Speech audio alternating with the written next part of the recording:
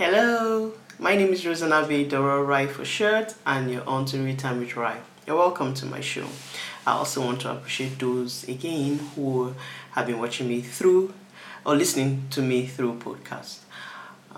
We are continuing our series on love, and of course, anytime I'm talking about love, I'm always happy if you've noticed. So, alright, we've been talking about love, and this is the third part of our series on love, and we'll be talking about threat to love or threat to the ability for someone to love or be in a loving relationship. Please, if you're just watching me, I advise that you watch the first and the second part, because I talked about what love is and if love is enough for us in our relationship, or when we intend to get into eros relationship, marital relationship. So now I want to talk about threats to love. First, it's communication. If you don't communicate with your partner, it threatens your ability, to either stay in love or continue in love or grow in love, whichever you are in. And like I said in my first video, I don't believe in love in first sight. That's an quotation. So for you to grow in love, for you to make a decision to be with someone, you must communicate. You must know what their core values are. You must know what they hold dear, what they're made up of. So communication is key. So I'll be talking to you about 10 traits. And secondly is jealousy. Too much of jealousy. We've been seeing killings here and there, or spatial killing, where people, in a relationship or marital relationship, kill each other.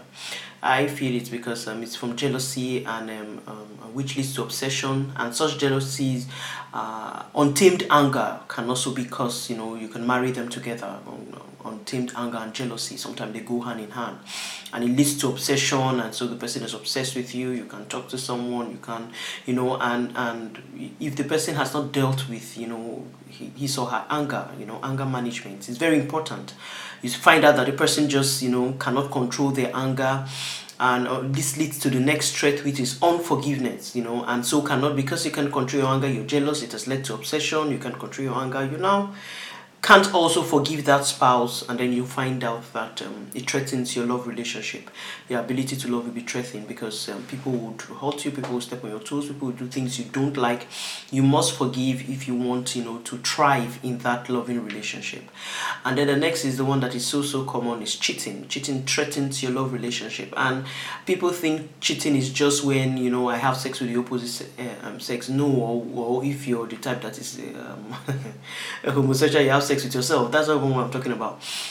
Cheating is way beyond. That is the obvious one, but there are subtle cheating. There are cheating that is hurtful to your partner. There's emotional cheating, where you're texting other people, where you tell people things you should be, that is supposed to be preserved or reserved only for your significant other. You'll be telling them, you'll be chatting, and then, like I've always said, if your significant other can't see your phone, can't see your chats, you're cheating already. It doesn't matter whether you've committed adultery or not. Even after all, scripture even said, if you look at a woman lustfully, you've committed adultery already. So cheating, there's what they call text cheating, where your loved one cannot see your text message, cannot see your chats, because you know that you're using inappropriate language, to the opposite sex. You're saying things you shouldn't be saying. You know it. I don't have to tell you. You know what's in your phone. So, and as you're listening to me, so if your loved one cannot see that, or if they see, they'll be offended, and so you always delete. You always chat and delete, chat and delete. There's a problem. You're cheating, hands down. All these people say, I've never cheated. Really? You've never text cheated?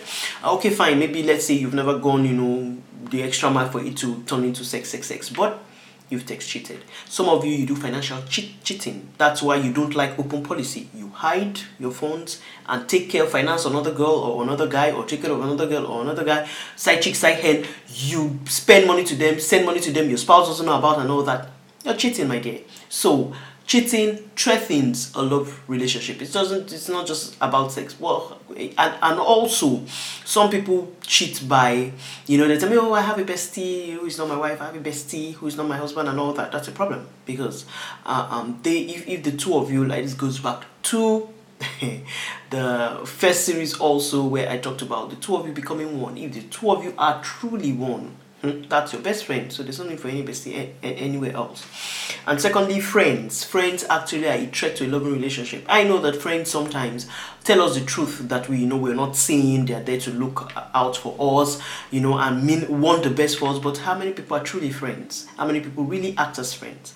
So some friends a threat to relationship, because they always see the bad, never see the good. And even in the bad, nobody is perfect. Instead of them to tell you to be patient or tell you that okay, you can work, except this is a threat to life or domestic violence and all that, that one, hands down, please run. But if it's something that the person ought to work on, is something that you're giving the person time, the person will work on it and all that, some friends will tell you to just quit, while if they are in that same situation, they wouldn't quit. So friends, it's important you choose your friends. I've always said not everybody is your friend. Most people mistake colleagues, acquaintances, they mistake even just partners, if I may put it that way, or work colleagues and all that, and turn it, or even church members. They're not your friends. You guys just have something in common that you do together. That doesn't mean they're your friends. When somebody is your friend, means the person has been tested and trusted over time to have your back, to love you. That's agape love now. To want the best for you. It's not the person is not in competition with you. The person knows that, of course, you're ascending, or you're going high, or you're becoming something in life. Is not does not prevent he or she from having their own, of having their own things or doing their own things, that your progress doesn't stop theirs. Yeah, so you must choose your friends wisely. Not everybody is your friend. So friends are also threat to a loving relationship. And so you have work or businesses or school too. They can be threat to a loving relationship where your focus is taken out of the person. Like, of course, I said in the other part that if you're in love, when I was describing what love is, if you're in love and then you can't be productive, you can't do anything, that's not love. So this is not what I mean. I'm not contradicting myself here. What I'm saying is, in as much as you ought to be productive, in as much as you need to go to work, need to go to business, need to go to school and all that, at least a little time should be given to build this loving relationship, because that is what will stand the test of time. It's not just when you just have passion or feelings. You must dedicate some time, invest some time into your significant other. So when you're always busy and not having time for your significant other, it can be a threat to your love relationship. And then control. This goes for both. Most people say, oh, the men are the one that was controlling. No, I've seen women who are very controlling. So control, whether for the male or the female, it's a problem. It's a threat where you want to control the other person. Is not an animal, or not an inanimate object where you can move from one place to another, or where you can just, it's not your slave, not your servant. Either that's a human being with brains that can reason. So stop the control. You don't need to control somebody for you to feel that okay, you're in love or you have the power over the person. No, you don't need to control this person. So control is a threat. If you're the type that you feel you must control your significant other for you to be happy, or for you to tell me that your relationship is okay, quote unquote, my dear, you need to see a shrink. There's a problem. There's a fundamental problem with you. And manipulation. If you want to manipulate, this one and control go hand in hand, but they're not the same thing.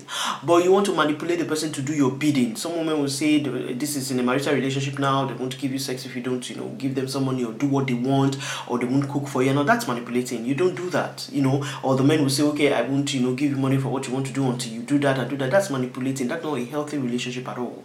That relationship is sick. You don't need to manipulate yourself. If there's true genuine love, like I talked about it when I was saying if love is enough and all that, you need to if you're in a loving relationship, that person needs to be free.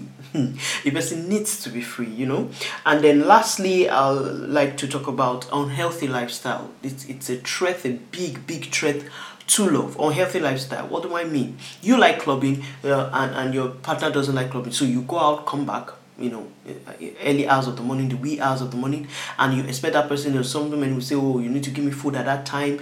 The person is fast asleep, maybe has just tucked the kids in, maybe the person is tired and all that.